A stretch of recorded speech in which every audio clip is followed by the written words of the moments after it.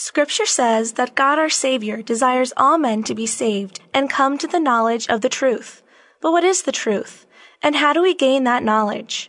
The answer to these questions and more in today's edition of Faith with Father.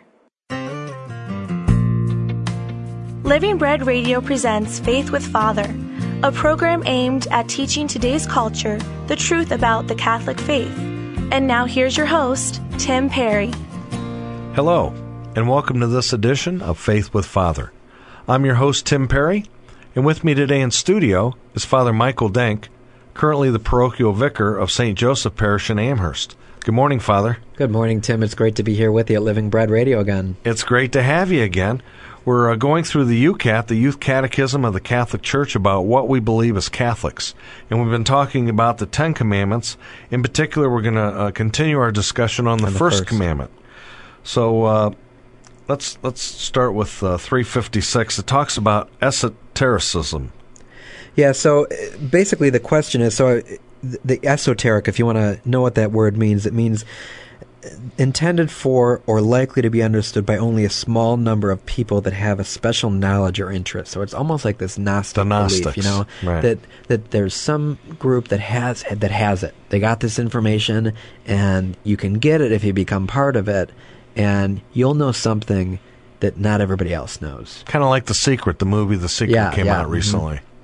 You know, so it's that whole notion that we're gonna give you something, and then you're gonna have something. You're gonna have the powers that nobody else has, and a way of knowing or a way of interpreting that no one else has, only a select few. Mm-hmm. You know, and ultimately we know in our Catholic faith, in our Christian faith, that God came to save all of us, and revelation pours forth and is given to everyone. You know, so we're all participants in this. And so we have no need to look for power or understanding or wisdom or in any other way but then in God.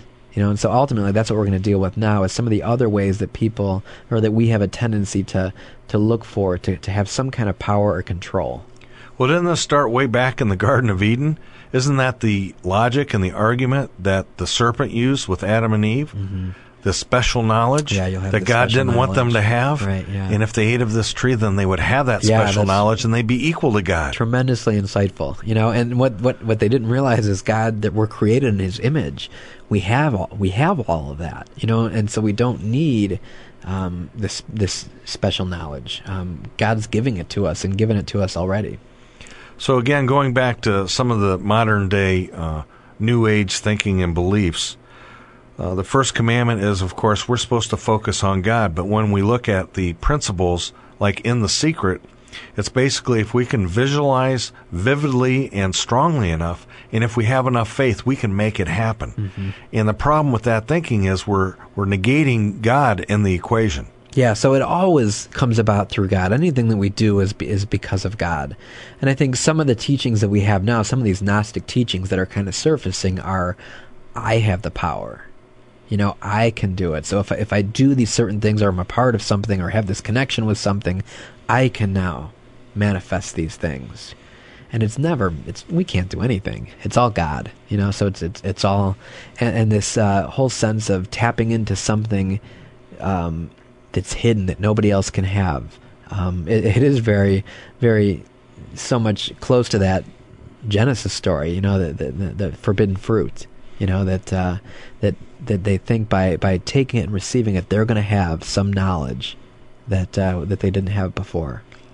I'm brought to mind some of the things that I was into when I was away from the church, and I was into Wayne Dyer, mm-hmm. Deepak Chopra, James Ray, and even Anthony Robbins a little bit. Yeah, he's so focused on success, and a lot of the things, especially Anthony Robbins, that has said in his books, Awaken the Giant Within, he doesn't talk anything about the spiritual side of the human being. Yeah, and for us, ultimately, it's about Christ, too.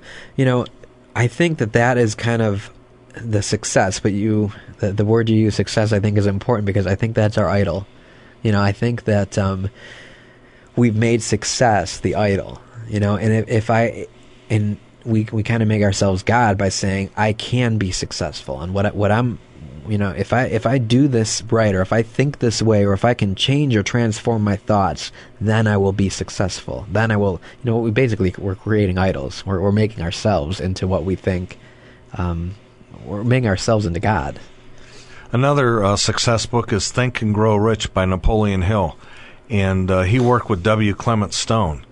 And one of the sayings that he had, over the affirmations that he said, was, day by day in every way I'm getting better and better.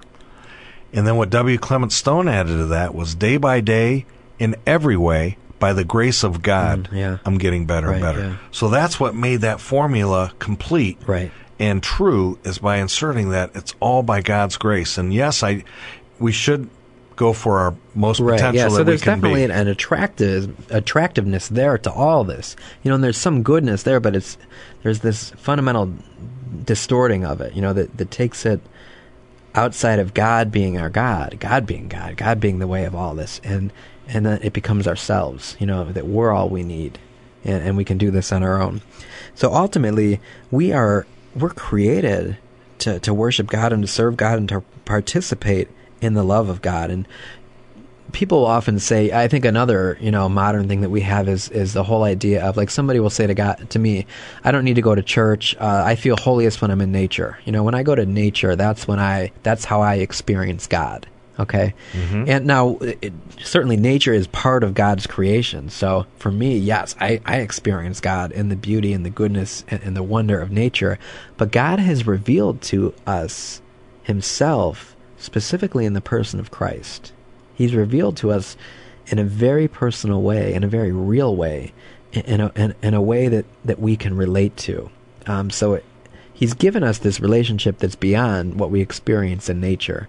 And so pantheism is one of the things right now that has kind of surfaced and become very, very prevalent. So any of the occults that are out there right now, any of those things that try to say, if you do this, you can have power. God is our power, and it's by turning to God, ultimately, that we live the lives that we're called to live. Okay. So, question 357 asks, is atheism always a sin against the first commandment? So this is interesting because it says in the UCAT, atheism is not a sin if a person has learned nothing about God. So if it's through no fault of their own, it's not out of ignorance. Sin. Yeah, They're just ignorant. And it's certainly not a personal sin. It might be a cultural sin, something that we're born into, but it's not a personal sin because they are ignorant to it. It says that, or has examined the question about God's existence conscientiously and cannot believe. So someone that has really, with all their heart and soul, done everything that they can to really try to learn about God and accept God, but for some reason cannot believe. That's where it wouldn't be the grave sin that we know atheism to be. The UCAT says that the line between being unable to believe and being unwilling to believe is not clear. The attitude that simply dismisses faith as unimportant without having examined it more closely is often worse than a well-considered. So that is the sin. It's been said before, the opposite of love is not hate, it's indifference. That's the real sin, is indifference. So someone that says to me, well, I don't really care. I don't care if there is a God or if there's not a God. It doesn't impact me. That's more serious and more grave than someone who is genuinely trying to wrestle with these ultimate questions that we all have to wrestle with. So agnosticism is different from atheism. Yeah. Mm-hmm. So when you say that agnosticism, it's not denying God, it's just so saying, agnosticism is saying I don't know. I believe there's a God or higher power, but I know nothing of him, and we know nothing of him. So an atheist is saying there is no God, where an agnostic is saying there's a God, but we can't or really don't know anything about him. But we, know by revelation that we can know God, and we do know everything about him through Christ. And the church. That's the church's job, is to share the teachings of Christ are the teachings of the Catholic Church. Yeah, so God reveals himself to us in Scripture and tradition. So we come to know him through word and sacrament, through these experiences of God in the church. And so certainly someone that gives this faith a try and really dives deep into it, well, first of all, if you do that, you're not going to be disappointed. You're going to come to know and love God. But for the people that are indifferent and don't even care, those are the ones that probably really need to be shaken, and God has his ways of kind of shaking people out of that numbness.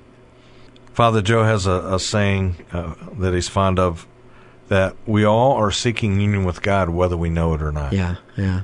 So even somebody who denies God's existence or tries to just be neutral on the subject, that's what they're longing for, and that's what they're looking for, whether they know it or not. Looking for love in all the wrong places. It's that classic song. 358 says, why does the Old Testament forbid images of God, and why do we Christians no longer keep that commandment? So the Old Testament forbid it, again, because those images of God were idols. They were creating these idols to worship, and really believing that object, that stone or that wood or whatever it was God. Okay? We certainly don't believe that. So the objects and images that we use are to help us draw our attention to God. But in order to protect the mystery of God and to set people of Israel apart from their idolatrous practices of the pagans, the first commandment, you shall not make for yourselves a graven image, was very necessary for them because they had this tendency to do it. But for us, because God has revealed himself to us in the human face of Christ, that prohibition was repealed, because God has revealed something to us very unique in Jesus Christ. And so, just like, you having a picture of your family or of your mother, those pictures help you remember them. They help you to know them. And so that's what the pictures are, too, to help us remind us of God. And in the Eastern Church particularly, they have the icons, which are actually to be seen as the written, it's the visual word of God. So it's God's word shown visually for us, instead of in actual written word, we can see it visually. So these images, far from being abolished, are actually help us to experience and to know the true God. So we don't look at these icons or these images like they are God, but they help us focus our attention and actually see and experience God. Because sometimes in the Protestant Ten Commandments, that's like the first or second commandment, you shall not make for yourself a graven image. Right, And then they say, well, you Catholics, right, you break that commandment because you have statues of Jesus and Mary and Joseph. And that's why, again, Scripture is never been by itself. It's always interpreted and understood through tradition. And God has revealed to us as he's given us the Word of God. Now we come to understand more deeply and richly what that means. So certainly our tradition has helped us to see we don't want to create these images that we worship as God. We don't worship these statues as God, but they do help us direct our mind and our attention to God. And as Catholics, we only worship God. We only worship God, yeah. We love and honor Mary and Joseph and all the angels and saints, but we only worship God. Through Jesus. Perfect. All right, Father. Well, you've done a great job explaining the first commandment to us. Why don't we share with our listeners your blog spot? Well, my blog is fathermichaeldenk.blogspot.com, and I always post my homilies and reflections there, and there's plenty of resources, so I'd love to have you stop by that. Great. Really enjoyed your insight today, Father. This has been Tim Perry, your host for Faith with Father on Living Bread Radio, reminding you that God loves you more than you can even imagine. Don't ever forget it. And you can go to church this weekend. If you haven't been there for a while, we invite you, go to church. Until next time, may God bless you. Bye now.